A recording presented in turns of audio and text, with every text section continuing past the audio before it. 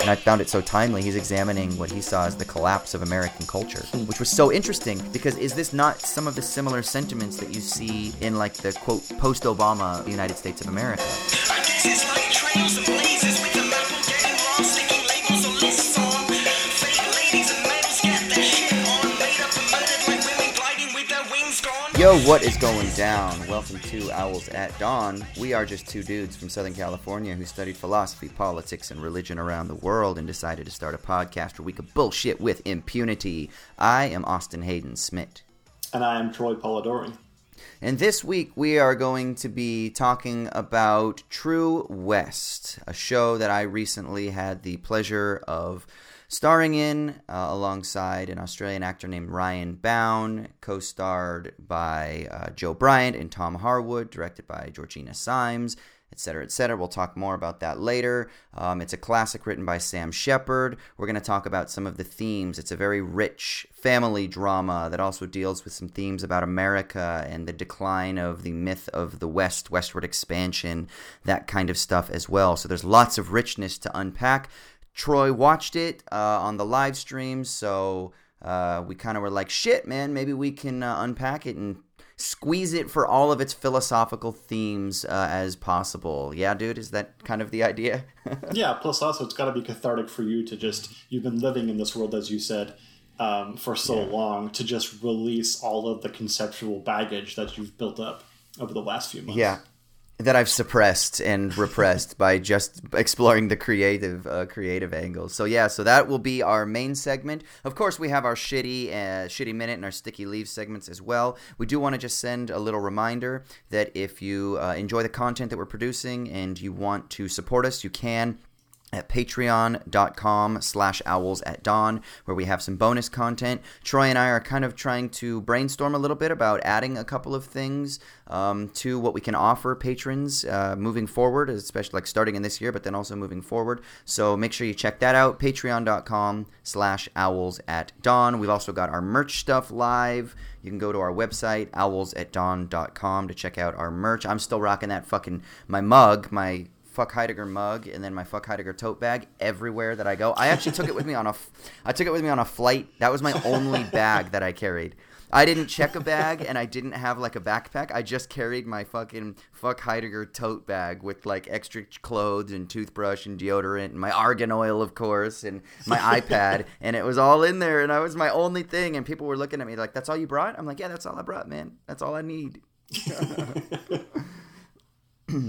So that's what we'll get into this week. And we should also mention for patrons that may be wondering, we are going to be doing our patron-sponsored episode very soon, and it will be on Walter Benjamin and Agamben, as the patrons decided. So look forward to that soon. Cool.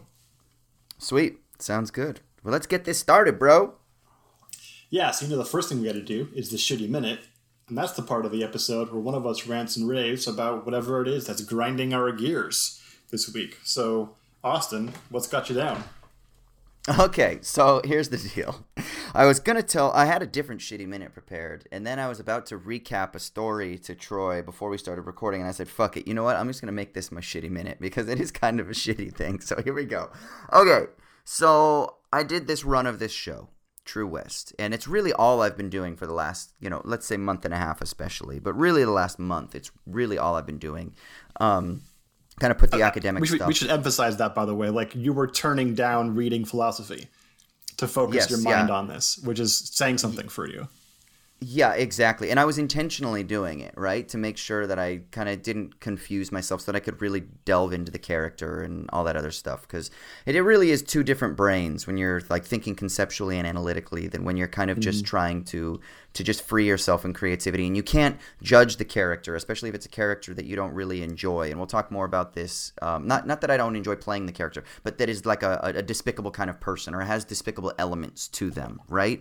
You can judge them, especially if you know people in your life that are like them. So I had to put all of that aside so that there was no judgment, so that I could throw myself fully into kind of like trying to create my version of what this character would be. And so I've kind of just completely set aside everything, and I've been in the art stuff. So I've been fully immersed in the show. And then on top of that, the show ends Sunday night, and I had an audition for the arena tour of We Will Rock You, which is a musical based on Queen's music here, and it's going to be here in Australia at the end of the year is when it starts in like October or something like that. And so I had to fly up to Brisbane for the callback for that, right? So I fly up to Brisbane. And my voice is fucked because I've been smoking cigarettes and drinking non-alcoholic beer and yelling for the duration of this run of this show. So my voice is all trashed. So on a good day, obviously, you need to have good vocal health. And then, of course, if you're singing fucking Freddie Mercury's music, you really need strong vocal health in order to be able to sing it, right? So I'm worried. I'm telling my agents, I'm like, guys, I'm like, can we see if we can get an extension and I can send in a self-tape a week later? I need my voice to heal. And they're like, we're sorry, we can't. Like, it has, the 9th is the last day for in-person auditions, or is the day of in-person auditions for this callback. You could do a self-tape before that, which would have been the 5th, but that was during my run. And I'm like, there's no way I'm going to do a show at night and then the next day wake up and have enough vocal health to be able to hit these notes. So I'm like, fuck, I'll just go in person. So I fly up to Brisbane. I'm on vocal rest for like a day and a half. So the show ends Sunday. I pretty much don't say a word from after the show ends Sunday night to all day Monday. I'm just like typing stuff on my phones and like ordering chamomile teas with honey, please, and stuff like that, like holding up my phone to people. So I'm on full vocal rest, trying to let myself heal up. I'm doing all the stuff that you do, the steam, the honeys, the ginger, all the stuff that you got to do to take care of your voice when you're trying to heal it, right? Doing all this stuff. I wake up Tuesday morning.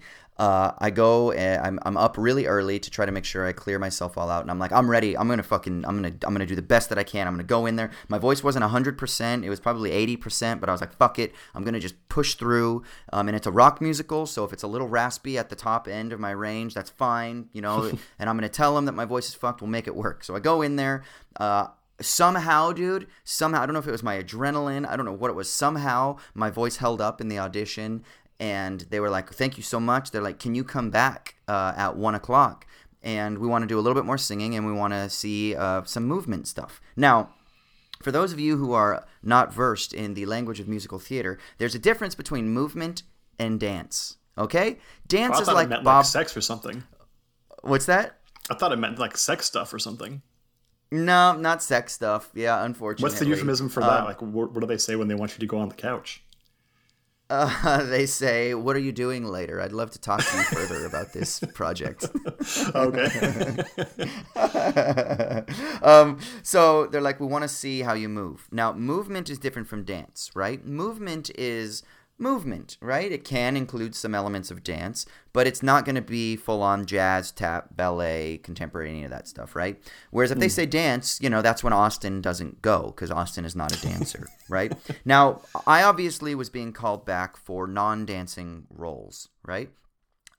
But nevertheless, they still want to see how you move, right? So I'm like, yeah, sure, of course I'll come back and I'll do some more singing and I'll see how well I can move. So I come back, I do more singing stuff. The singing again holds up, it's fine. So then it's time for the dancing, right? Now I'm looking around me at this point at the dance portion, and I'm looking around, and everyone's got numbers and stuff like that, and I'm talking to people. I'm like, have you seen this show before? I'm like, how much dancing is in the show? They're like, oh, nothing. It's not that much at all. And they're all super cavalier about this, and they're all like in their like proper like dance outfits and shit like that. And I'm in my torn cut off jeans, a tank top, and the shoes that I wore earlier today, which are kind of like just like flat, kind of like not skate shoes, but kind of like skate shoes looking things, right? And so I'm like, okay, fine. They know I'm not a dancer. The producers know I'm not a dancer. My initial audition was for non-dancing role. The callback auditions have been for non-dancing roles. So clearly they know I'm not a dancer. They're not going to stick me in a dance thing, right? So I'm like, okay, fine. So I'm with this big group of people. We go in, and the choreographer is like, hey, everybody, thank you so much. Okay, here's what we're going to do. He's like, obviously this is a rock show, right? This is We Will Rock You. This isn't like Fosse in Chicago or something like that. He's like, so this isn't a dance-heavy show. He's like, the movements are super simple. He's like, so don't worry about it at all. He's like, all right. He's like, I'm just going to take you through the basic steps right now. And I'm sitting there, and I'm like, oh, thank you so much. I'm like, that's so much easy. He's like, okay, it's like this. And then all of a sudden, bro, I'm not kidding you. It's like a scene out of a sitcom where like imagine Zach Galifianakis or like Jason Alexander is like brought into an advanced dance class, and all of a sudden the teacher goes 5, 6, 7, 8, boom, dun, dun, dun. Okay, you got that? Now you go, and I'm sitting there and I'm like, what the fuck did he just do? I'm like, what? And all of a sudden, everybody else is picking up on it and the movements, and I'm like, oh shit! And he goes, okay, that's the first thing, and then he goes again, so it's gonna be 5, 6, 7, 8, and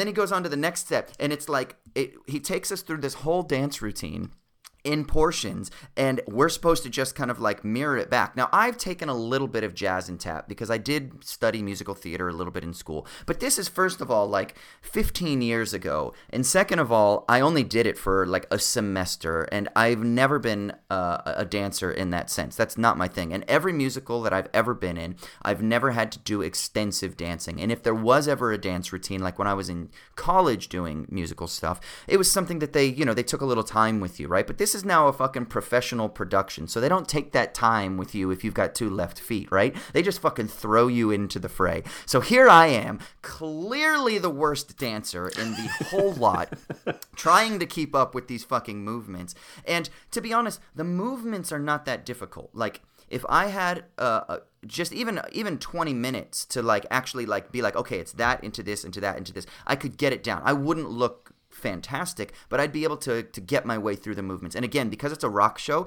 they even said after we did it for like 45 minutes, we did this routine over and over and over again, and then they kept trying to get people out of trying to be so dancey and be like, remember, these are like we want this to be like super rock, and we want you to be free and how it is, because this is about the rebellion of the Bohemians and whatever else the fuck it relates to the story of the show. Go see the show if you don't know it, but whatever. And so I was able to be convicted and committed in that shit, and that was fine. But when it came to actually stringing the routine together, bro, oh my God, it was fucking embarrassing. It was fucking embarrassing. So at one point, I started being like, you know what, fuck it. I'm just going to commit myself to the rock side of things. So I started leaning into that shit, and I was like, fuck it. And then I even was mouthing to the producers who were watching this whole thing, and I'm like, I told you I'm not a dancer. I'm not a dancer. And they were like laughing and like shrugging their shoulders, and they're like, just go, just go. And I'm like, fuck it. And then at one point, so then at this point, there's like, maybe 8 dudes and like 40 women or something like that, right? So they're like, okay, let's just have the men up. And I'm like, no, because there's like 8 of us, and everyone is going to be watching. And I literally, so then they're like, okay, let's see what numbers, like who do we want in what position? And they had one guy, they're like, well, we think he probably has the choreography down the best, so we'll have him stand in the center. And I just was like, I'm going to just make a joke. I was like, are you sure you don't want me in the center? Because clearly I have the choreography down better than everybody else. And everyone just started like laughing and stuff like that. It was like known that I should not have been in that dance thing. I was like, I don't even know why I'm in this portion of the audition here. Like, clearly I'm not going to be out for one of the dancing roles. So just stick me back in the other room and just listen to me sing and give me some sides so I can act or something like that. Bro, it was so fucking embarrassing. I kid you not. It was like I really wish it was filmed, because it was like something out of a sitcom, you know, where it is like, seriously, where the guy's like, oh yeah, I have some dance experience, or they're like, oh, well, you should come join our dance class, and he's like, oh, that would be great, and he goes to the dance class, and it's like professional ballerinas or professional jazz dancers, and they just all of a sudden start going, and you're just there just trying to keep up like a freaking idiot. That's exactly what it was. It was awful, dude. Fucking awful. Yeah, I mean, the only experience I can think of that would be similar to that is like if you, I think once before, like you sign up for an adult basketball league, and you think for whatever reason, maybe because the website or the Facebook group or whatever is kind of shoddy, that it's just a bunch of regular dudes, and you show up and it's a bunch of like D1, former D1 college players and shit, and they're all 6'5" and 220 and sculpted. Yes. Like, oh shit. Yeah. And they just we'll start hide in the corner and running. shoot threes. That's 100% what it's like, dude. And in one sense, it's extremely humbling, because you're like, damn, these fucking proper musical theater actors are fantastic at dancing and singing and acting. And so it really does, it is a dose of humility, which is great. You can't just walk into one of these auditions and just be like, yeah, I'm going to do a dancing show. But I knew that. Like, I shouldn't have been there in the first place, you know? But they wanted to see everything. They wanted to see if you could dance, just in case. Because I auditioned for the lead and then one of the kind of like main supporting roles. And so it's like, if I don't fit for one of those, I guess they want to see if they can stick you in somewhere else. But fuck, man. Oh, it was Even I'm like cringe. I'm like moving my body around right now because I'm like it was so cringy. But I ended up just leaning into it and had fun. And like I said, I was talking to the producers during, and I was like, "Fuck it," like they clearly know, but this is what it is. So fuck, man, fuck me. Hey, handling that situation well may actually make you stick in their mind a little bit more. Who's to say, right? Well. Yeah, and I was talking with my agents afterwards, and they were like, well, look, like, you weren't even being considered for a dance role. They just wanted to see how well you could move in general. And they're like, if anything else, they're like, at least you met them. They sent you through to 2 callbacks. You met the producers. You know them now. And if it's not for this show, they know you in the future. And I did hear them after I did my first callback, which was a singing callback. I had to sing I Want to Break Free, the Queen song.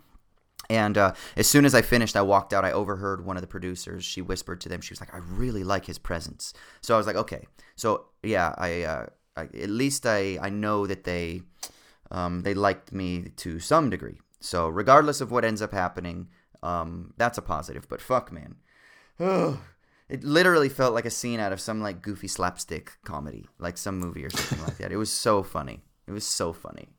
So. Well, that's exciting. We rarely hear stories of embarrassment and semi-failure from you, so I'm sure that goes over well for our audience as well as it did for the producers of We Will Rock You. Oh, Jesus, man. Yeah. So I'll let you know when I'm a part of the dancing ensemble of the arena tour of We Will Rock You, and I'll be the guy that just like runs around on stage and headbangs. That's what they're going to cast me as. Yeah, why can't they do this, but it's like, I don't know, Iron Maiden or something? I could be a background headbanger. I would do that. Yeah, you've got the hair for it, man. I don't, Yeah, what percentage of actors out there are able to headbang without hurting themselves? That's a skill, man. That's a skill, man. Marketable fucking skill. Yeah, well, when they do the Pantera musical, I'll let you know. I can't imagine Pantera being good content for a musical. That's pretty monotone. There's only like one mood for Pantera. What about Metallica? You could do a Metallica musical. Yeah, you probably could. But again, you still only have like mid-tempo thrash versus double time thrash. Unless you're including 90s Metallica, which you just don't do that. Interesting. Yeah. No, I do think Iron Maiden would be the one, though. I'm going to put that out there. Iron Maiden. Well, you would have to find, like, there's probably 2 humans on planet Earth that would be able to sing Iron Maiden, and Sebastian Bach is too old, so I don't know how you would do that. I could see you as Bruce Dickinson, man. Oh, I don't know if I could sing it, man. It's too high.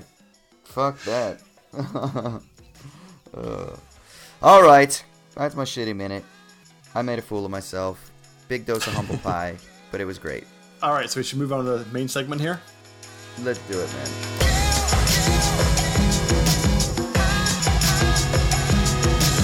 So we're talking in the main segment about the connected to your shitty minute, right? The play you just finished, True West, which played in Australia for about a week, right? And we mentioned that you've been caught up in this for months now, dedicating all of your mental space to preparing for this role, and a role that you mentioned to me, and I think you've mentioned on the podcast before, is pretty alien to like your natural character. I mean, would you say it's the most alien to your natural character of any role you've played? 100%. I even had my friend Keir Seward. I don't know. Has he been on this podcast? I can't remember. But he's a director friend of mine that I've worked with a lot, and he's based in London. And he watched one of the live streams, and he was basically like, dude, he's like, I was kind of blown away because I've never seen you play that kind of character before. And he was like, it was really fascinating watching you branch out, because usually, when you're younger, especially in your 20s, it's like the romantic leads or like the cool guy or like the jock guy or like the laid back guy. And those things are kind of all in my back pocket because that's kind of what I've always been cast in, right? So this was just how you carry yourself too, right? Yeah, it's just... Yeah, and so this was definitely the biggest stretch for me as an actor, and I knew it would be. I knew it would be because it is definitely the richest and maybe most foreign character that I've ever had. Definitely most foreign character I've ever explored before. So yeah, definitely. Yeah, so I can imagine, we mentioned earlier in the show that there's some conceptual baggage that you had to repress and working on developing this role. And so this would be a good opportunity. We talked about this, a couple of weeks ago even, for you to sort of unleash some of that conceptual baggage and really start thinking analytically and conceptually about what this role means. And the significance of it, and what you think maybe how it affected you and changed you in certain ways upon reflection. And you've been repressing that because you needed to devote yourself to the role and not judging, not making judgments, positive or negative or even neutral about the character, and just kind of inhabiting it. So we don't have a specific plan here, but I thought we could begin by just discussing, now that you've been able to live inside of this character's head for months and months, what are some of the things that, now you've had a couple of days to reflect on it, what have you thought about it?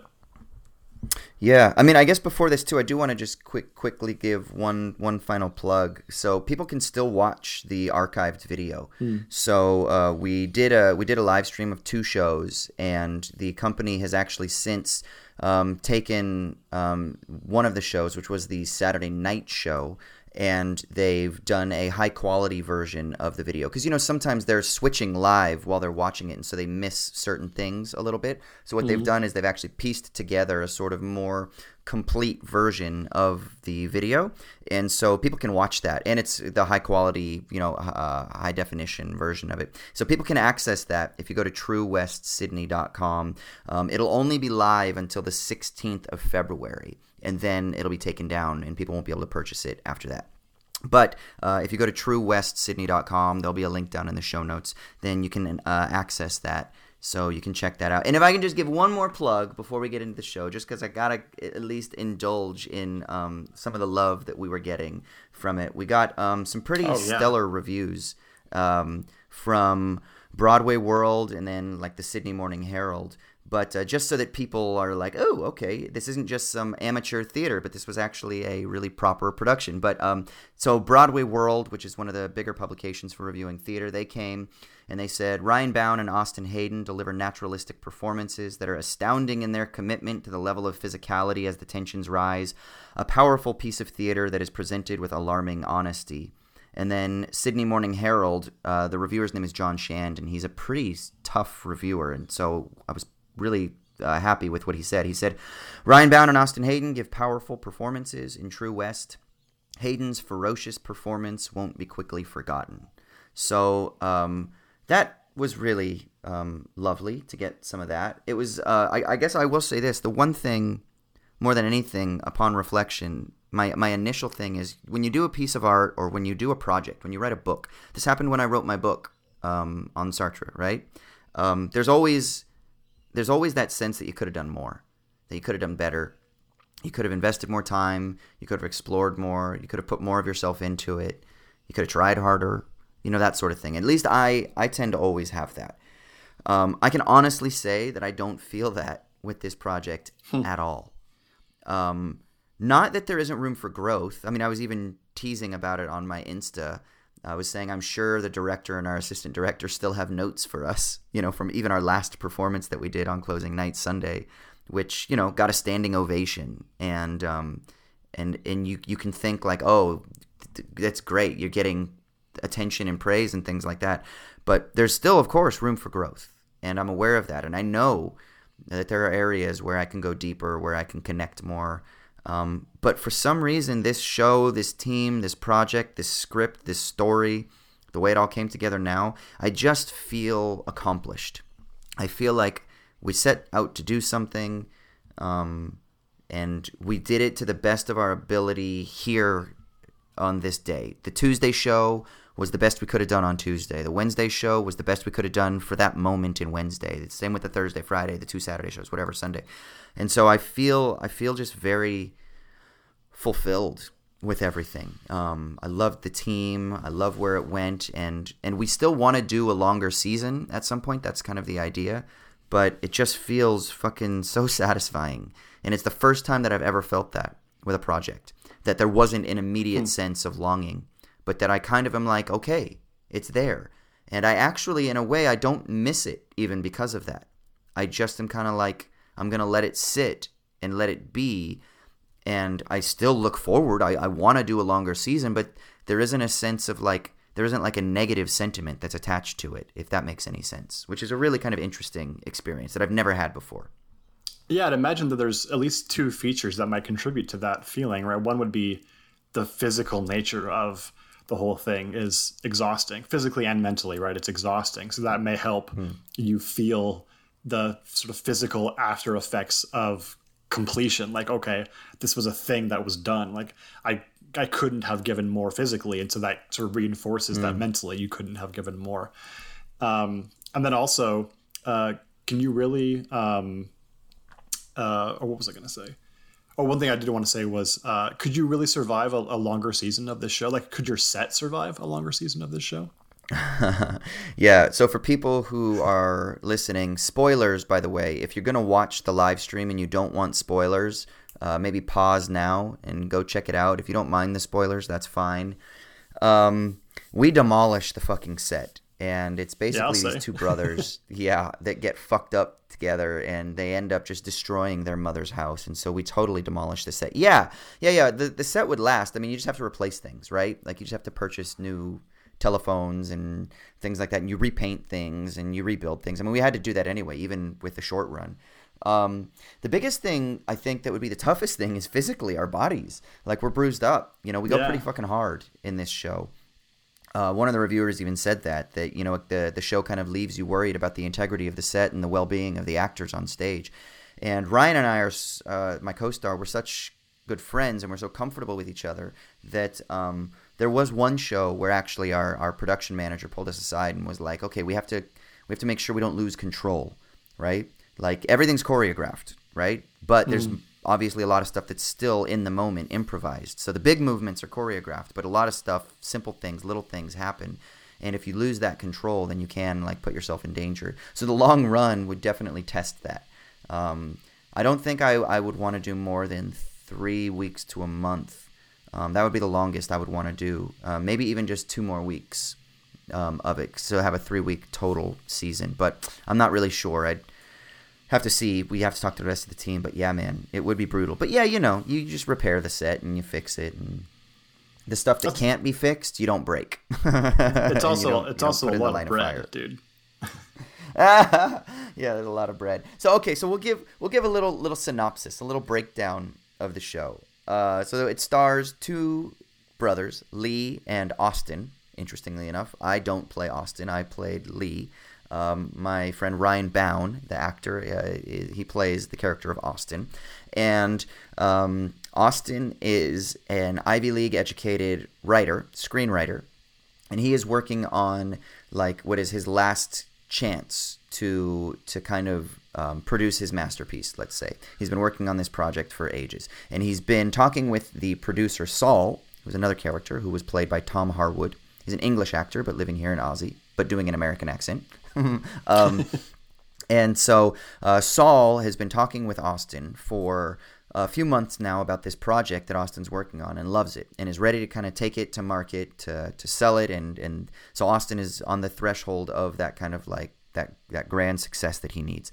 He's obviously sold other projects and things like that in the past because he's making a career as a writer, but this is the big one, right? Lee shows up, and Lee is the troublemaker brother. He's the older brother, and he's the troublemaker brother, and he's been kind of living out in the desert, and he's a criminal, a petty criminal. He engages in theft. He's also involved in dogfighting. I don't even know if you would call it petty criminal because he talks about some big stuff like stealing diesels and dismantling for thousands of dollars a week. So, pretty decent sized crimes Lee's involved with. And he comes into their mother's home where Austin is holed up finishing his screenplay in the suburbs of Los Angeles, in Pasadena, let's say, which is where actually Sam Shepard wrote the play. In his mother's house in Pasadena. It's a very autobiographical story. We can talk about that a little bit. Shout out to northeastern Los Angeles County, where I grew up. Hell yeah. So Lee shows up in the mother's house where Austin is holed up trying to finish this screenplay, and Lee doesn't know that Austin's going to be there. And then what you basically have is just these clash of worlds as Lee is there, the destructive kind of force who brings the desert with him. Austin is the representative of suburbs, success, the Hollywood industry, stuff like that. And the two of them are forced to deal with each other. And as the days move by, it really only takes place over a course of about three days, which is actually significant because there's some religious themes here. Troy, I don't know if you picked up on any of those religious themes, but there are. It takes place over 3 days, and what ends up happening is that that Lee ends up kind of swindling the producer and convincing the producer that he has this story that's true to life, that's a real Western, and that it's a better story than Austin's. And so the producer abandons Austin's project and ends up investing in Lee's project, takes it to some studios. The studios love the story because it's super authentic, and there's something about the story that seems real rather than what the fakeness of Hollywood is used to producing. So they end up getting into a bidding war over Lee's story. Austin starts freaking out that Lee has come in and basically stolen this project. He becomes disillusioned with the producer, Saul, and then totally just starts to throw himself down the route of like booze and alcohol, starts getting all fucked up.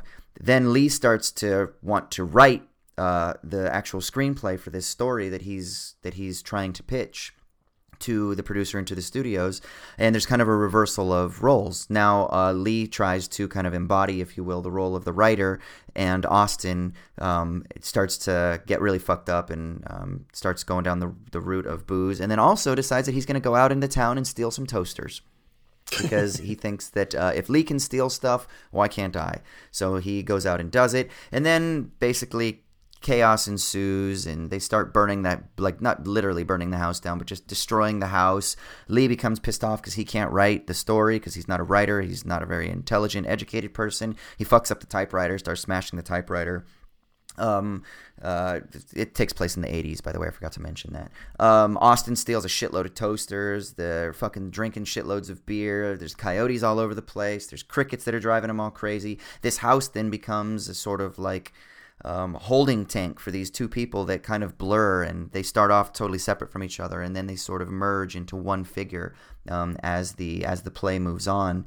And the culmination of the play is that Lee then finally convinces Austin that Austin needs to write the screenplay for Lee, but he's got to basically follow every move that Lee says. Right? It's all the kind of like dumb, silly elements that Austin's educated brain might want to critique. You know, he's got to just fucking do it, right? So Lee's dictating the story, and as they're in the midst of kind of like celebrating them writing this story in this absolutely trashed house, their mother comes home.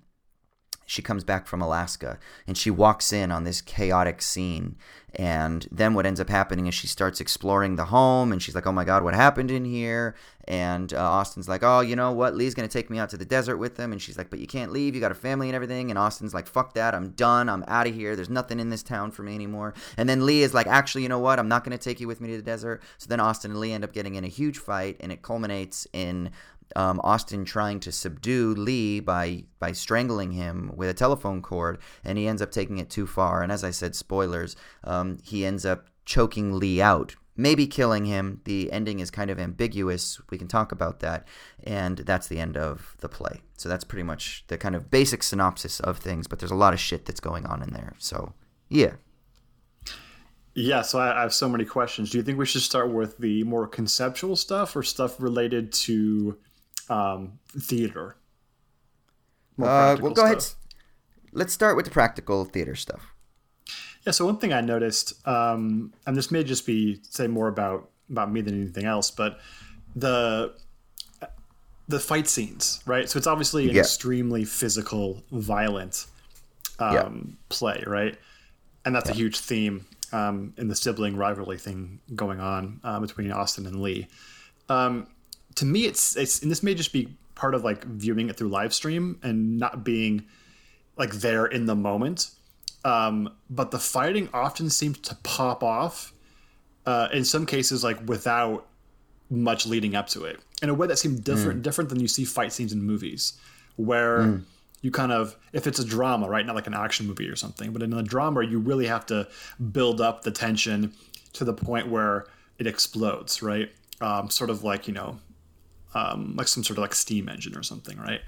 But it seemed like tensions would be rising and you kind of feel that, and then like violence would just like happen. And it was shocking. And you're kind of like, you don't even know what happened. It happened so fast. And I was wondering if you thought that was more about just viewing it on the live stream and not being there in the moment to feel what it was like in the room, or if that's an intentional thing. I think it's both, actually. Yeah, I watched the live stream version that's available for people now, like the kind of like high quality one. And yeah, you do miss some of the kind of immersive aspect of it, just because live theater is live theater, and that's what's so magical about live theater, right? There's something palpable in the air, right? With that said, I think it's also intentional because it's written in the script that way, that all of a sudden Lee just bursts out with some sort of like crazy violence, right? And I think part of this is because Sam Shepard was highly influenced by Samuel Beckett. And there's an element of absurdity in all of Shepard's writings. And so I think that there's something about this play both is grounded in real, in its realism, but at the same time, it's meant to be surreal and hyper-real at the same time. And so I think when those bursts of violence come, I think that's kind of like I said, it is written in the script, but I think that's kind of the heightened hyper-realism that Shepard is kind of really leaning into about this character. And our director, Georgina Symes is her name, she really wanted to kind of lean into that from the get-go. So in scene 1, there's a moment where Austin offers Lee a little bit of money to take care of him, and Lee just bursts out and immediately kind of attacks him and then just goes away and then drinks his beer and then just makes a remark about the crickets afterwards, right? And you're like, what the fuck? Like, it's as if nothing happened. Yeah. Yeah, exactly. And so the way that we justified it to ourselves in trying to understand who Lee was is that Lee is an alcoholic. He's constantly drinking, always inebriated. And the idea is that it's like that that alcoholic that just bursts out with violence all of a sudden. And one of the characterizations that we used to try to understand Lee was like a coyote, right? I mean, coyotes are a big theme throughout the story, but it's sort of like he's instinctual, right? There's not a lot of reflection. There's not a lot of what's the word I'm looking for? He doesn't stew over things. He just kind of does. He just acts, right? He sees something, he picks up a scent. Of intentions. Yeah. Exactly. And I think we really wanted to lean into that aspect of the character of Lee. So I think that's kind of why it kind of comes out of nowhere. But it is written in the text, and it is absurd. And you're like, what the fuck? Like, he just pushed this guy. He just pushed his brother and was pretty violent about it, And then all of a sudden he's like the fucking crickets. And you're like, okay, wait a second here. This is weird. Right? Like there's something weird going on, and the weirdness is intentionally there in all of Shepard's stuff. It's supposed to be really kind of awkward and uncomfortable. And it was weird, not weird, but interesting. I had a couple of people come up to me afterwards, or friends of friends report back to me that like people got really triggered from this show because they either had an abusive alcoholic ex-partner and they said, oh my God, Lee is exactly like my ex-boyfriend, or like my father was like that. Just fucking would burst out in 1 second, and in the next second would be like, oh, remember that time that we went to the da-da-da-da? And you'd be like, what the fuck? So those mood swings are characteristic, and a lot of people really did get that the sense of the realism even within the midst of the hyper-realism. Which I think just points to the fact that there's a mismatch in the way that we probably culturally conceive of violence and the way it actually is. So you can have a realistic take that appears surreal, right?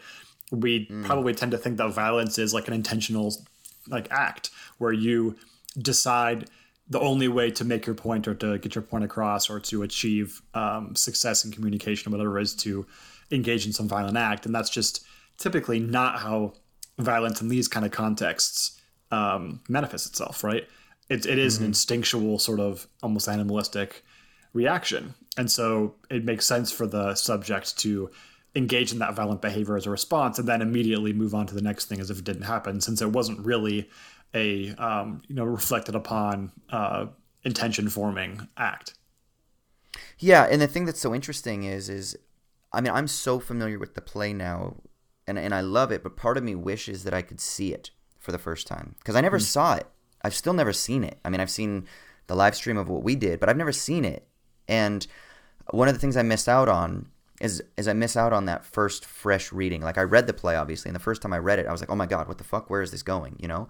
But that opening scene, because there's that little burst of violence, then that means in scene 2, when there's the digs, the brotherly digs that are being engaged in, all of that is in the shadow of that outburst of violence, right? Which means then when scene 3 comes, which is the scene when Saul, the producer, actually comes in, and Lee is kind of inserting himself into the conversation to try to hustle Saul or to get Saul's attention, and he makes kind of underhanded remarks or, again, digs at Austin. All of that, again, is in the shadow of that violence, right? So, and even any sort of move towards Austin, like a little punch on the shoulder, like there's this bit where they're talking about playing golf and Lee walks over and says, well, Austin could be our caddy, and I kind of like punch him on the shoulder or whatever. You're kind of like, oh, that's a playful punch, but you just clearly showed earlier that there's more violence in the tank, you know? And so all of that I think is there, and it does stew, and it does stew, and it does stew. But the interesting thing is the end of scene 8, there's 9 scenes. The end of scene 8 is the most outraged that Lee actually gets, and he doesn't end up actually really fully going all the way and seriously hurting Austin. And then the irony is that in scene 9, Austin is the one who actually fully goes the extra step, and in a way maybe he loses himself, right? He sort of, by him giving himself over to the activities and the tendencies of Lee and of their alcoholic, abusive asshole father, he then has lost himself. He's suppressed that part of him that was always, quote, there. It's kind of like that Shane, you know, the movie Shane, where it's like a man can't deny who he is, that's repeated in Logan, like you are what you are and you can't run from it, sort of thing. And it's like the fate of who you are because of your family traumas. You can try your best. You can go to the Ivy League schools. You can educate yourself. You can try to build the suburban life, but you are who you are, and it's going to catch up with you eventually. And that's what ends up happening. He ends up losing himself by kind of doing the ultimate despicable act by killing his brother. That's a dominant theme in the revisionist westerns, isn't it? Definitely. Yeah. So, the violence is it's there, it's interesting, it's absurd, it's hyper real, and then it turns and it twists and it takes you in one direction, and you think maybe that it's going to go one way, and then it all of a sudden switches. All right, so tell me about these religious themes. You mentioned that there was a 3-day structure, so I'm guessing that there's another guy who had an important 3 days in religious history. So what's the connection there other than the 3 days? Well, so it's just, I don't think it's so neatly woven together. But, Sam Shepard was raised in the United States. I don't remember, somebody in his family was a minister. I can't remember who it was, but not like his father. His father was in the military. But I mean, his last name's Shepard, so somebody yeah, got clearly that surname from their function in their town. Yeah. And so he was raised, obviously, with that, and he was So the way that it's handled is there's just these subtle references throughout that the more you start to really pay attention to them, the more they start to kind of shine, I think. And there's this, particularly towards the end of the film, there's this bit where Austin has totally gone off the rails and he's like, fuck it, I'm leaving, I'm done. He's stolen all these toasters. He's engaged in crime. He's a criminal now. But it's all told through like this really absurd kind of funny scene where he's got all these fucking toasters lined up and he's making toast and he's saying, Lee, let's have some toast. And Lee's like, fuck you, I don't want any toast. He's like, I just want a woman at this moment because I'm fucked up and I'm just horny, sort of thing. And all of a sudden, Austin starts going off on this little monologue about how amazing toast is and how he loves the smell of toast and how for him it like symbolizes like new beginnings and hope and stuff like that. And Lee says, so go to church, why don't you? And there's this bit where Lee basically says, what is this bullshit with the toast? You make it sound like salvation or something. And Austin says, well, it is kind of like salvation, because it's kind of like a new beginning, right? And he says, I love beginnings. I've always loved beginnings. And so this is also at dawn where they're talking about the sunrise and stuff like that. And it does take place over 3 days, and it is on the third day when all this is happening. And I think that the interpretation of the film, or of the story, is the way that I like to interpret it. Other people can interpret it their own way. I think it's an ambiguous ending on purpose. But I think that actually Austin does kill Lee. And what ends up happening is Lee gets up, though. And this is the interesting thing, is Lee gets up. But I think that this is really them in a sort of like afterlife purgatorial state. And they're trapped in this home. And this home isn't real at that point, but rather it's you've given yourself over and you've lost yourself, and now you're trapped in this state of the in-between, right? And I think that's kind of what's happening with the tale of this story from the beginning. And you could even say that the entire play, the entire story, is a metaphor or some sort of allegory, and that really Lee might just be a figment of Austin's imagination, and that really everything is ultimately just this kind of metaphorical story about what happens because Austin is struggling with, one, the relationship that he has with his father, and worried that he would become that. And then some evidence to kind of support this is that Sam Shepard, he wrote this story in his mother's home in Pasadena while she was away in Alaska. And he said that Austin represents who he was in his first marriage. He ends up having a really long marriage to Jessica Lange for like 30 years or whatever. He was also in a long relationship with Patti Smith too, but his first marriage was when he was trying to do the right stuff. He was trying to be the writer, right? So Austin is him, how he felt about himself while he was in his first marriage, trying to hold things together and do the industry thing, the institutional thing. And that Lee is the man he was afraid he would become. And that his dad in real life, Sam Shepard's dad, was an abusive alcoholic who was in the military. So this is so autobiographical, and it's really about exploring the shadows of who you are. And so I think there's these themes about salvation and redemption and losing yourself and trying to find out who you are and who you can be, even if you have been handed down these traumatic set of circumstances that sort of almost impinge upon you and in some ways maybe predestine you to be a certain way, and how you kind of war against that, and what happens if you lose yourself and you fall into that trap, so to speak, or that destiny. So I think those are kind of some of like the religious themes that are subtly circling the story. Yeah, strong id versus superego idea that or structure there, which lends credence to the idea that it's about warring within oneself, at least from Shepard's point of view. Now, you mentioned that Shepard was influenced by Beckett, and one thing I wanted to ask you about is, obviously in Beckett there's a silence.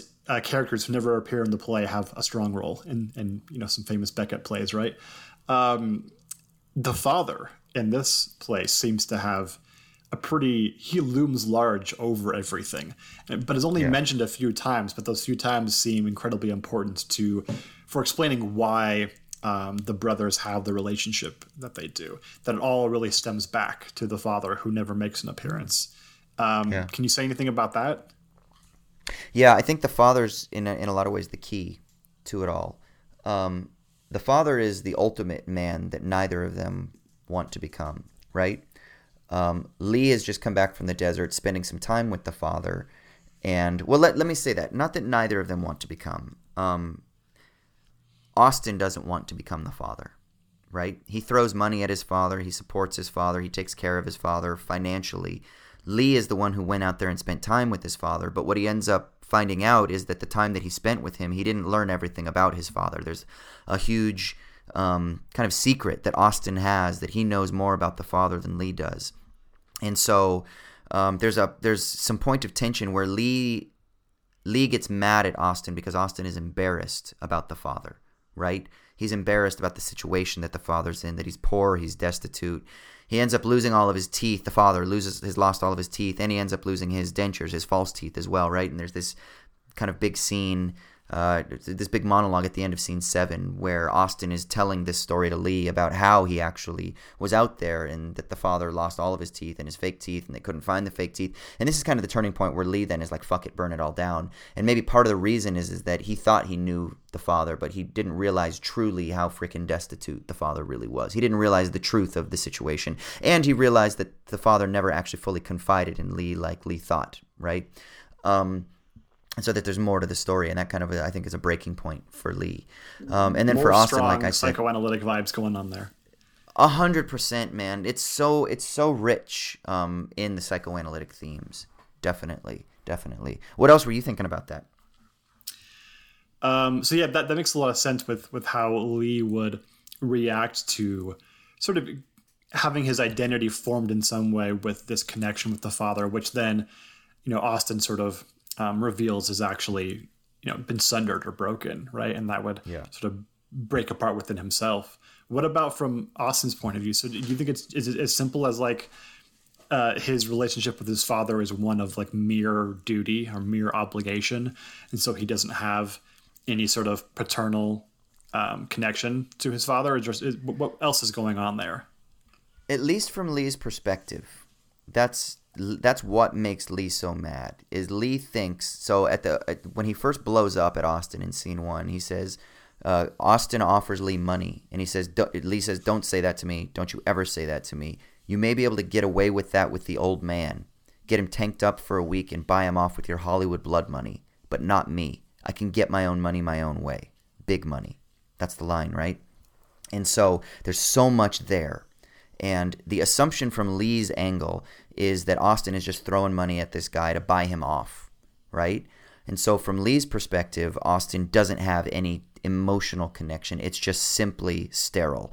Then in scene 6, when Saul comes back and they do decide, Saul's trying to do this deal with Lee on this story, one of the kind of components of this deal is that they're going to create a little system where the father can be taken care of from the profits of this story. And Lee has told the producer that the father is destitute and needs money, and that really pisses Austin off. And I think it's the embarrassment that Austin feels at that point, because it's what Austin says, what did he tell you about my father, And then the producer, Saul, is kind of like, well, he's destitute. He needs money. And Lee says, that's right, he does. And then Austin basically replies, no, but I gave him money. I already took care of that. I gave him money. And then Lee responds, this is a different deal here. So again, it's Austin is kind of like, I'm taking care of Dad. I've got this. And Lee's like, no, I'm going to take care of Dad. And you can't take care of Dad in your sterile way. I'm going to take care of Dad. And I actually know Dad and I love him. And I actually care about him. You don't give a shit about him. And then it turns out that actually Austin does know him. And Austin went out there, and then you find this in scene 7. Austin did actually go out there, and he took him out to a Chinese dinner, and he met some of Dad's friends, and they were drinking martinis out of plastic cups, and all of these kind of like real sweet, cute, inside, intimate things that Austin did with Dad. Lee then is like, oh fuck, I guess I had it all wrong to begin with. Maybe there is something more to the story. And then it turns out that not only is there more to the story, but I'm left out from that angle. And so I think go ahead. Yeah, I guess I didn't really think about it this way, but the play is set up where Austin is supposed to be in the beginning the moral exemplar, right? And Lee's the degenerate. But from Lee's perspective, he thinks of himself, at least in terms of his relationship with their father, as being the moral exemplar. He 100%. Acts out of love for the father, whereas Austin has disdain for the father, and that's sort of disloyal, or in some sense that's a kind of degeneracy that Lee notices and thinks of himself as being better than. In a way, everything Lee does is morally superior. It's morally superior to living in the suburbs. It's morally superior to driving back and forth on the freeway. It's morally superior to the inauthenticity of the city, where it's everything from the opening bit. Lee's walking around saying, do you have coffee? And then he's like, is it real coffee from the bean?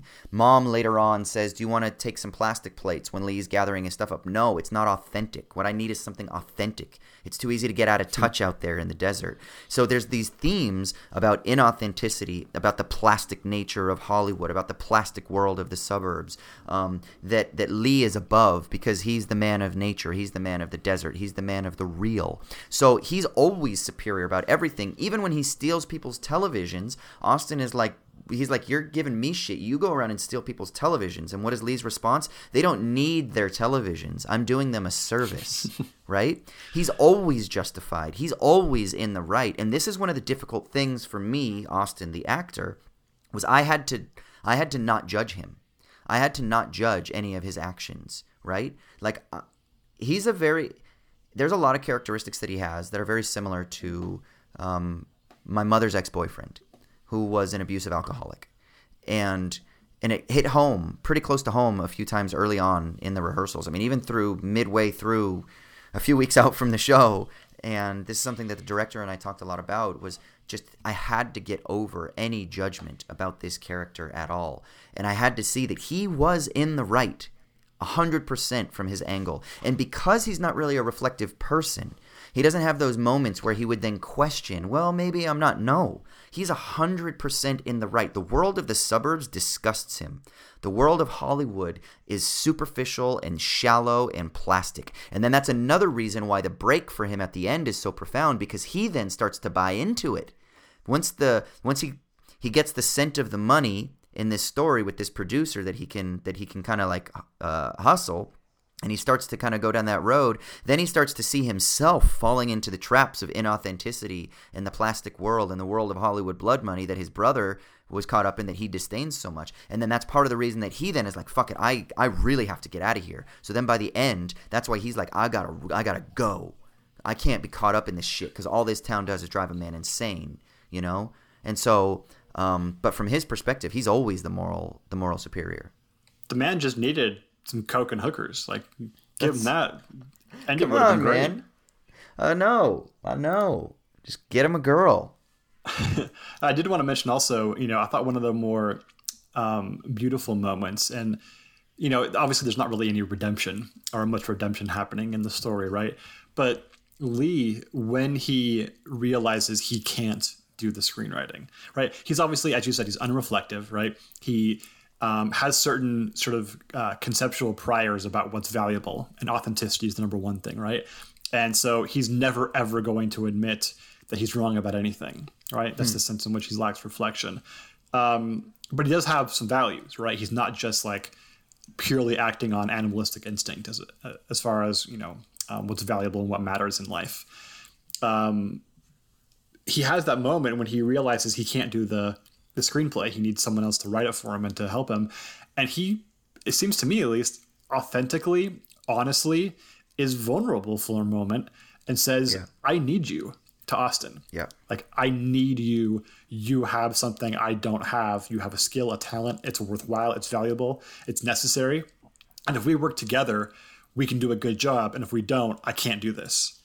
And like, that was a moment where I felt like that's the level of vulnerability and honesty that even Austin never really portrayed. And he's supposed to be, the more kind of traditionally, reflective and, morally superior character from a sort of dominant cultural point of view. Did you feel the same way about that scene? Yeah, that's huge. That's in scene 7, and that's right before what we call the teeth monologue, where Austin starts explaining what happened with the father and stuff like that. And this is after Austin has kind of like abandoned everything, and he's all drunk now. He's like, fuck it. And Lee is trying, and he's trying his damnedest, but he can't even fucking type a sentence on the typewriter. And then the typewriter falls apart, and he can't get the ribbon together, and then it starts, unwinding, and he realizes that this world is not his world. And at the same time, he realizes that it is his brother's world. And so in the midst of all of this strife and this tension and this conflict, there is also a brotherly love and a sense in which there's a brotherly respect. It's buried and it's hidden, and Lee's not good at expressing any sort of connection. But in that one moment, I do think that he does genuinely, authentically reach out and say, I need you. And we really tried to lean into that again in the rehearsal. So I'm glad you picked up on that, because that's what it was. It was the I need you. I need you now, sort of thing. Yeah. Definitely. Yeah, that really reinforces the notion that, you can only truly hate someone you love. At least there's a special kind of, like resentment or hate that happens for those who at some point had a loving relationship, right? Because you can only really care that much. Hate requires a lot of care, right? And so that has to pre-exist the hate in some way. And so, obviously family relationships and brothers like this, with the complicated relationship they have with their father, would be sort of that would be the material you would need to develop that kind of love and hate combination. Well, speaking of that, I got a large hint, and I'm sure this is very abstract in general, but there's a lot of mimetic rivalry happening here, and you had to notice that given your conceptual and philosophical history and background. So I know you tried to repress a lot of that, but upon reflection, what do you think about the whole mimetic rivalry happening between the brothers here? So what parts in particular are you thinking about? I'm just thinking really generally. There's obviously a sense of back and forth where there's like a struggle for recognition, like a Hegelian sense of struggle of recognition, right? Between brothers, where coming to new knowledge about how one brother sees the other causes them to formulate some new conception about what they have to do next and what matters to them. It is interesting. No, go ahead. Yeah. No, yeah, mimetic rivalry is just one way that dynamic plays out, right? It's a particular of that species. Yeah, and then do you think we could even go so far as to say then that Lee kind of becomes the sacrifice at the end? That there's something has to die, right? If we're going to go Gerardian. But it's a scapegoat usually. So is there a scapegoat in the show? Yeah, so in Gerard, the scapegoat, there's build up of tension from the mimetic rivalry, right? The more that the rivalry builds in a circuit, right? It gains an intensity each time. That's Gerard's idea, right? And it becomes more pervasive throughout the society as it builds.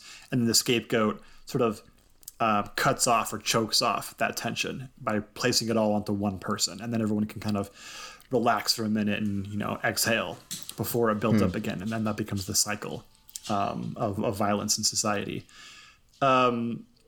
So yeah, I mean, would that sort of schema apply here? It does seem like obviously there's that sense of tension building as the violence becomes more frequent and more intense each time, right? And them being stuck together in a room, basically, it provides the location for the setting for that to occur. And so that tension builds up and builds up. And it does seem to have a mimetic rivalry, right? Both Lee's probably secretly wanting to be as successful and confident as Austin is. And Austin obviously very explicitly his dream, the thing he wants most in life, Lee achieves without even really trying. So that's an obvious object of mimesis there. And then, it ends with Austin more or less killing Lee in one of these fits where he loses himself, as you said earlier, right? Usually their bouts of violence are quick and then they're over fast and they move on. But this time, Austin holds out too long and seems to accidentally kill Lee.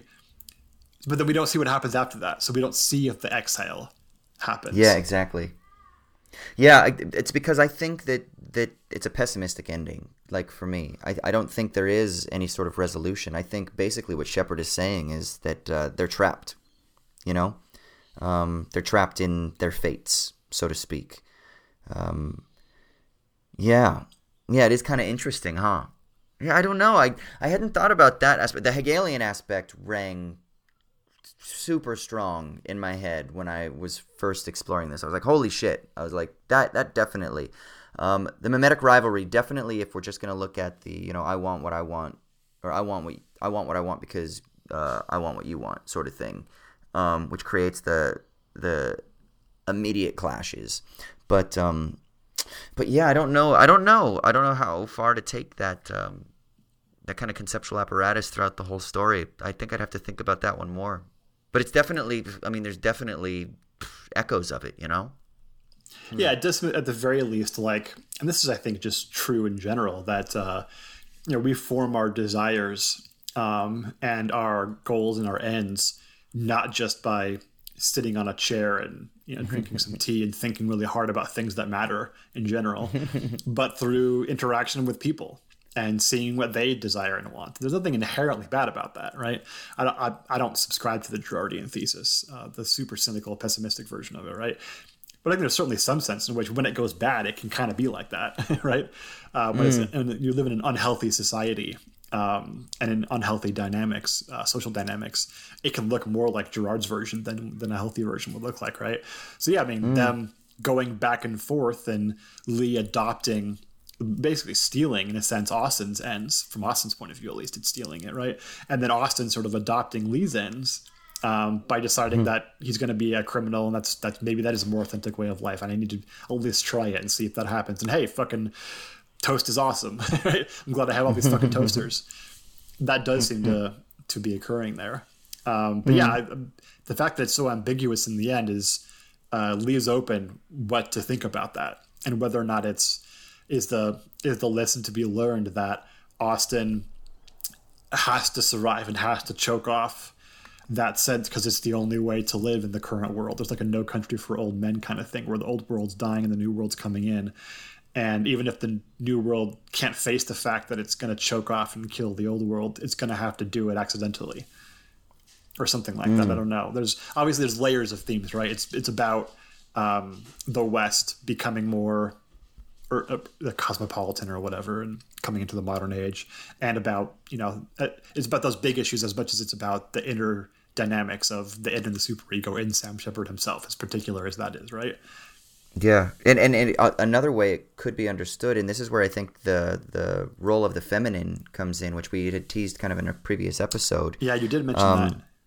Yeah, what you have is you have the mother's house, and it's a domestic space, right? And it's a space that is well manicured, and it's all put together, and she has all of her antiques, and this is something that they talk about, right? And she likes everything clean, and, Lee is like, are you making sure you're watering the plants? And she doesn't like even a single tea leaf in the sink. Like, there's everything that's clean here, right? And then you have the plants all around the house that I think represent life and bounty, and Austin's taking care of them. And what you have in the desert is what? You don't really have plants. You just have the only thing you have are cacti, right?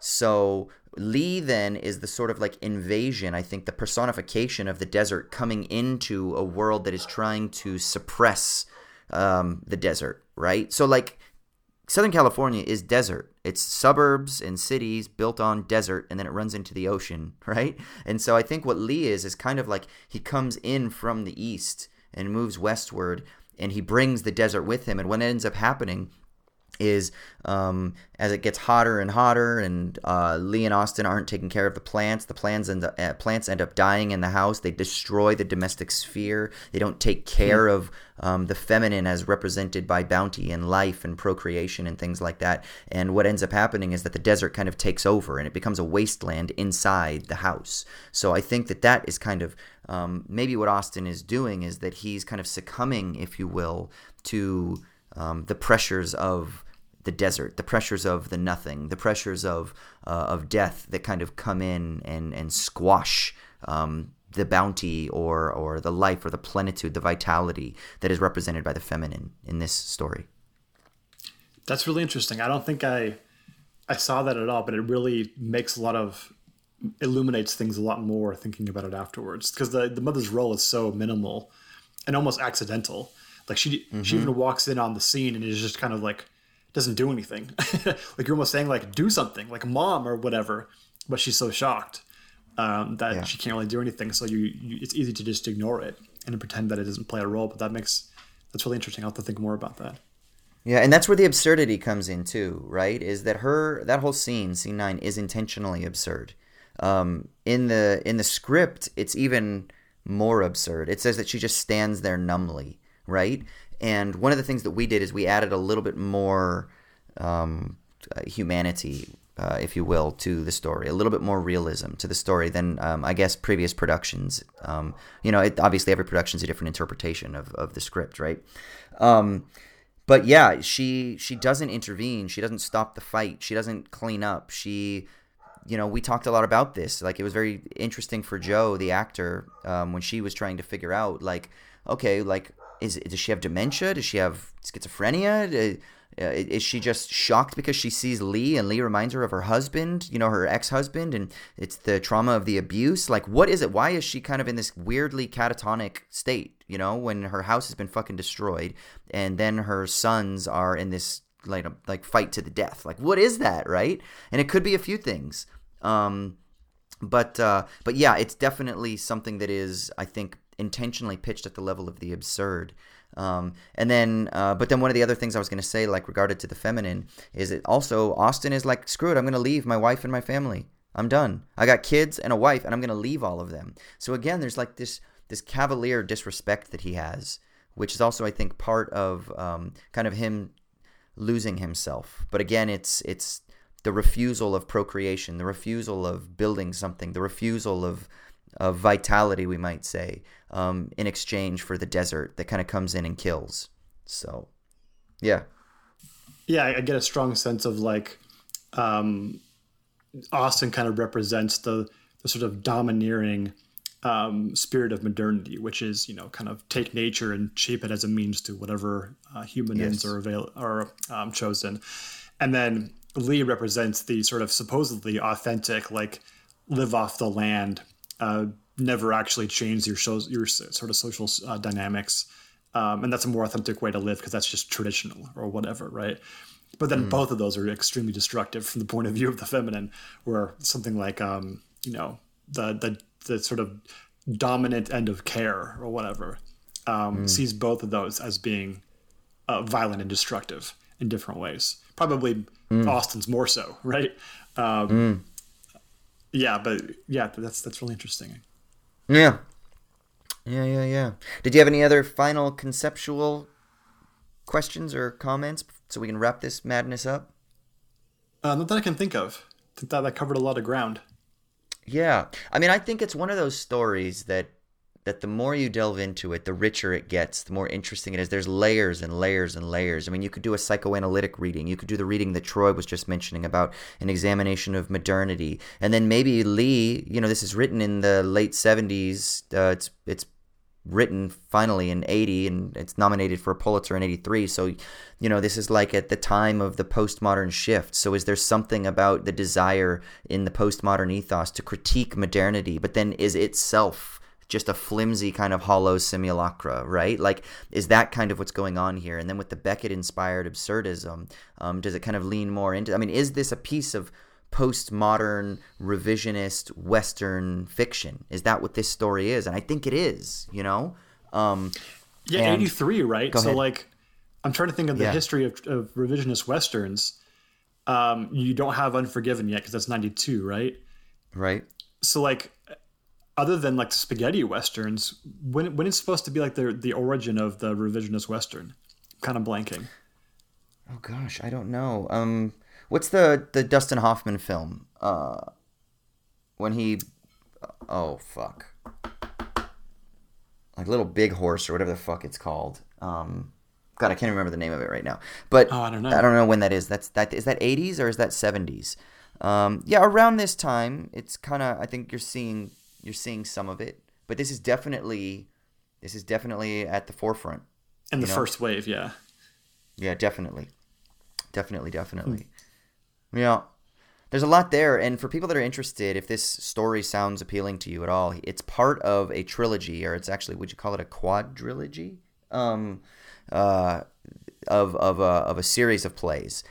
They're not, surrounding the same characters, but they're thematically exploring similar themes. In the 70s, Shepard did a lot of avant-garde art stuff and theater stuff in New York, and then he started to really explore the family in the late 70s and then into the 80s.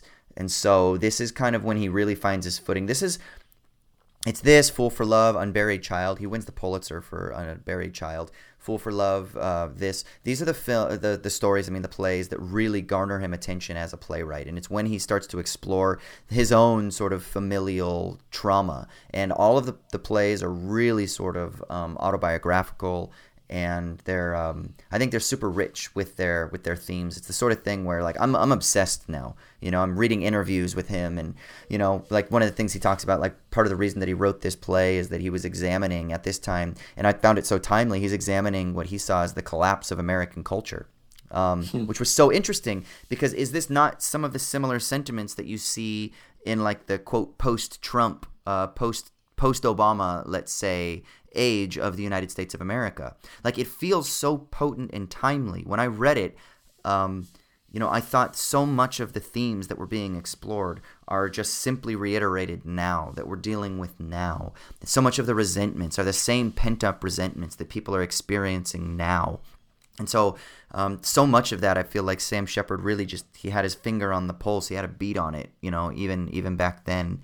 And it just shows you that it's something that is part of the growing pains of our country that we've been dealing with for decades. This isn't just something new that just came after Obama. This isn't something that just came with Trump. This isn't just something that came post-Bush, post 9/11, whatever. This is built into the very fabric of decades and decades and decades of part of the American cultural ethos. And I think that's why the play, for me, initially rang so true to me, and then also why it had such resonance and kind of like incited me to want to explore it more. Yeah, I mean, the evidence of that's just the fact that other than like the typewriter being used, it's timeless. Like, it doesn't seem like it's from the 80s at all. I had no idea that was the case until you mentioned it.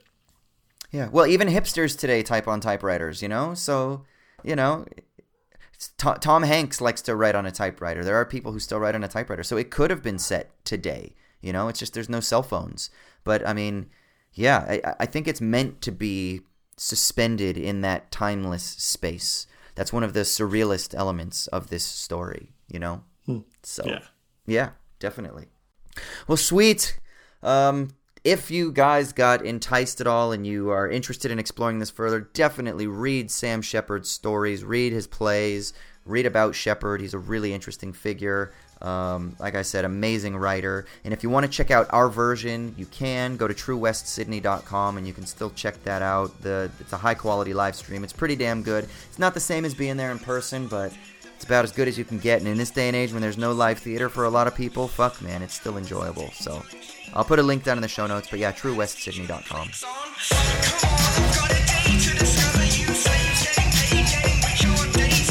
All right, sweet. So now we'll move on to our final segment for the episode. This is the Sticky Leaves. This is where one of us gets to talk about something that is giving us meaning in a potentially meaningless universe. So, Troy, what is giving you the feels this week?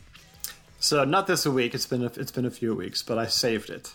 So I mentioned before in the podcast that, and to you, that when the semester is over, I always tend to spend some time and play a video game to sort of decompress and have that moment of exile that we were talking about earlier.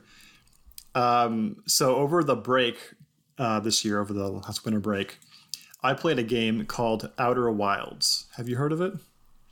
It's not a super popular game, from what I can tell at least.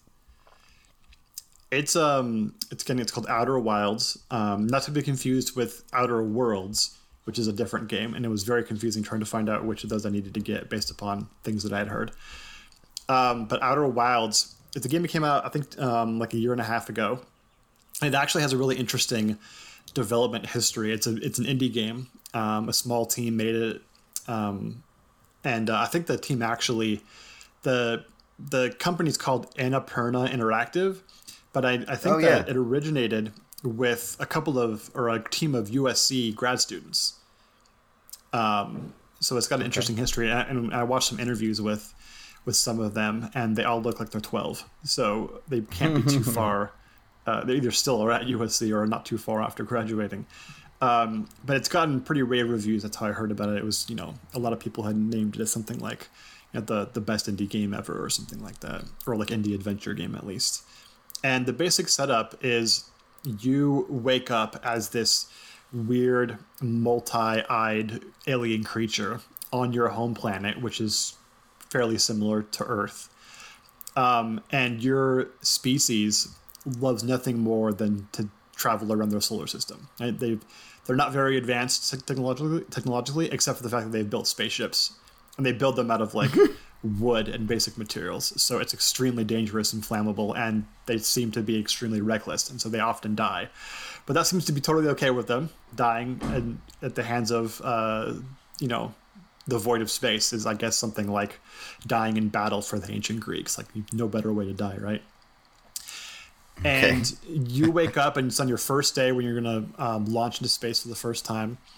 And you do so, and you find that your sun supernova is 22 minutes into the game. and kills you. And then you wake up and you do it again. And you have to spend the entire game finding out why your sun is supernovaing and then stop it. And so you continually go through loops where only you and apparently one other character realize you're in this temporal loop where you keep living the same 22 minutes over and over again. And as you do this loop dozens and dozens of times, you start to like fully understand or fully be able to predict how every planet in your solar system is going to react at any moment, because it's the same, determined loop. So you can kind of almost like it becomes home for you, right? As you learn the controls, and the controls in the spaceship are fairly difficult to master at first, at least for me. You end up becoming kind of mastered at it, and you end up being able to like find your spaceship and land on a different planet in a matter of like 30 seconds and do so very efficiently. And it's pretty fun to master that whole thing because it's complicated at first. And it has this whole like cartoony atmosphere to it that is it makes it very fun, despite the fact that there's this kind of semi-serious thing going on where, your whole solar system is going up in flames every 22 minutes. And it has this whole long backstory that you have to find out about, where you go to different planets in your solar system and figure out how this ancient species used to be here, and something they did seems to have caused this problem, and then you have to try to resolve it using like time dilation and black holes and all sorts of different, kind of pseudoscientific, quantum theory type stuff that you often see in movies and TV. But I can excuse that because everybody does that shit nowadays. But it's a wonderful, wonderful little game. And I've never understood and never had any sort of connection to watching people play video games on YouTube. What do they call those? Like Let's Plays? That's what it's called, right? Where you watch someone else play a video game. But the one time I could understand it was this game, because seeing people come to realizations about what's happening in their solar system as they discover new things throughout this game, you get this sense of incredible wonder, which fits perfectly with the way that this species that you're a member of work. All they care about is flying in space and discovering things. And so there's this real childlike wonder element to it that you end up participating in as you sort of begin to understand the history of this solar system, the old species that's died out, and all this stuff, and your opportunity to save everybody. Or maybe there's an ambiguous ending, which I won't talk about. But it's a wonderful little game. And I really think that if any game was going to convert people who don't really play video games, or who don't like, these big AAA games where it's like Assassin's Creed and you just go around and you kill 17,000 people and somehow you're the good guy, right? If you can't get into those kind of, or games where it's just, all you do is shoot people and that's the whole point of the game, right? This is a totally different experience than that. It's all about adventure and discovery and wonder, and all these elements that the major games that are out there that make a lot of money that most people spend their time playing don't really trade much on those elements. And most of the games that challenge them, I don't remember how, probably just somebody that I follow on Twitter or something, or on YouTube maybe mentioned it. And so I put it on a list, and I think just randomly decided to play it since I keep hearing such great things about it. But it really provides a unique space, I think, in the video game industry, given that even games like Last of Us, which we've talked about before, which do challenge a lot of those approaches to violence and how major games play out and maybe even affect us psychologically, do so by like going deeper down the hole and making you feel bad. That's one way of doing it, right? And that's, I think Last of Us 2 was a fantastic game. I can't imagine ever playing Last of Us 2 again, at least not for a long time, given its nature. I can see myself playing Outer Wilds every couple of years, given that those senses, the values that it incorporates of wonder and discovery are things that are multiply replayable, right? Like you can multiply instantiate those things in a way that maybe sorrow and the more negative valences, they're harder to do continually, right? And it also makes for some really badass speed runs. There's one guy who beats the whole game in like 10 minutes, and it's pretty amazing. I know all speed runs are magnificent like that, but it's especially the case for this game. Sorry, you were going to say something. No. So what's the Let's Play thing? I don't really know what that is. I think that's the name for it. I'm not really sure. It's like where you watch someone on Twitch play a game, and then they're giving running commentary as they play it, and so you just watch someone else play a game. Gotcha. I'm bewildered that anybody could find that amusing. Not that I'm judging it, I just don't understand it. It's not how I'm wired, I guess. I mean, aren't some of the biggest YouTube channels, like, isn't that what they do? Oh, that's like their living, their job. Yeah. Yeah. But, like, I mean, some of the biggest, like 50 million fucking subs. Yeah, I'm pretty sure there are people who are close to millionaires from doing that. Yeah, what's that dude's name? I can see his face. Fuck, the guy that got in trouble for, like, wearing, like, a Nazi outfit or something like that. Oh, PewDiePie? Yeah, that guy, PewDiePie. Isn't that what he did? Isn't that how he got famous? I think so. I've never seen him other than people talking about meta commentary about him. Yeah. Man, I haven't played a video game since I gave myself that little week's vacation where I played all the games that I talked about, where I played like Uncharted and shit like that. And I was having an itch after I finished the show because I was like, fuck it. I was like, I just want to take a week and just play some fucking video games. I was having a little bit of the urge, but... I think you'd love this, dude, especially as a break from the more traditional, the bigger blockbuster games that like regular, like normies like us have played before, right? Yes. Who aren't super into like every new indie game that's totally breaking the mold. This is like a gateway version of that, I think. I can't imagine anybody not enjoying this game is the thing, I guess. I would say. I mean, I know that this is hard because I'm putting you on the spot, but I know how good you are with lists. Do you have like a top 5 video games that you would recommend people play? I mean, I have like a top 5 favorite, but that's very different than...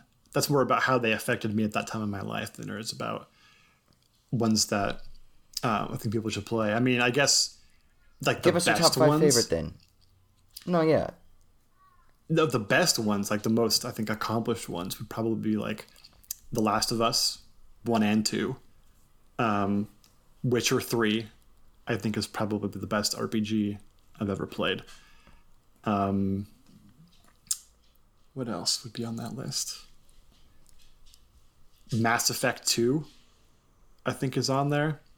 See, I've only played maybe like 24 games because I play the long-ass games. Yeah. So... there's not going to be a super extensive list. Did you ever play BioShock? Yeah, I do like the BioShock games. I mean, I've never played them, but everyone says that I'd love them. Yeah, because like the first one, the main villain's basically like an Ayn Randian character, and there's a pretty robust like lore that developed around objectivism in BioShock, and it's really fun. Like it's really well made and it's funny and it's clever and. I don't even like shooters like at all, but that game's kind of a shooter, and it's so involved in other areas that you don't even notice the fact that it's kind of redundant in being a shooter. Mm-hmm. There were some problems I think with I don't remember which one it is, but there's one of them that's set in like a early 20th century historical fiction type thing where there's a city in the clouds, and that game. Had some controversy politically with some things, but I won't mention that. But I think, yeah. Did you ever play Alan Wake? No, what is that? Is that what it's called? Alan Wake? It's supposed to be like... hold on, let me see. I'm just giving a quick... Yeah, Alan Wake. So it's supposed to be a very sort of like Lynchian game. It's basically... It's like a mystery kind of game. And it's got like plot twists and cliffhangers, and it's got like this eerie, weird kind of vibe to it in this like small town sort of thing. So did you? It's supposed to be really good though. No, but I just know people talk about it all the time. So, and people that are fans of like Twin Peaks are always like, "Oh yeah, it's like Twin Peaks." Oh, I love Twin Peaks, so maybe I'll have to check that out. Yeah, it's from 2010, so it's a little older, but it's got a very sort of Twin Peaks vibe. So, but I remember it was like kind of like a hot, maybe more underground indie game that people were talking about. But I never played it, and I was always curious. It seemed like the kind of game that you would have played and that you would have dug. So I thought you might have known of it. Yeah, I probably wasn't playing games at that point, like 2010. That's like right after college, during grad school. I think I was overseas. I don't think I didn't start playing games again until, I don't know, like maybe 5-6 years ago. And I had to kind of catch up by playing all those games that came out between like 2006 and 2015. There were like all these, blockbuster games that changed the way that video games are played. Like Last of Us and many others, the Mass Effect trilogy. Yeah, and stuff exactly. Like that. And Uncharted all that shit like that. Yeah, same. I mean, well, I didn't even binge that much of it, just a little bit of it on my little break, but yeah, so. Yeah, so okay. I'd be curious if anybody who's listening out there has played Outer Wilds, what your experiences are, because I have this really deep fondness and affection for the game. I think it's beautiful. I think it was built on a shoestring budget, and yet it's so amazing, and that lends this kind of charm to it. And I really hope that it ends up going down as kind of a classic, as I think it will be, given that it seems like everybody who's played it just adores it. It's not just a game that you like, it's a game that you love. So I'm hoping that's the case. And if anybody out there has played it, I'd be curious what your reactions were to it, if they're same or different than mine, and what you think about it. So hit me up, at me. Yeah, at him on Twitter, Axe Wielder of Death, or you can hit us up on Twitter at owls_at_Don. We're going to go ahead and wrap up the episode there. Thank you guys for tuning in. We love you. Reach out to us with questions. Email us, owlsatdawnpodcast@gmail.com. We got our Patreon. We got our merch. We got a website. You can comment. You can email. You can fight with us about video games. You can talk to us about theater. You can tell us your embarrassing audition stories. Oh, yeah, let's make a theme of that. Whatever you got, come and give it to us. We love you. Thank you so much. I think that's pretty much it, right, Troy? Unless there's anything else you got to say. Just one more thing I can think of, dude. What's that? Das Vidanya, Amerikanski.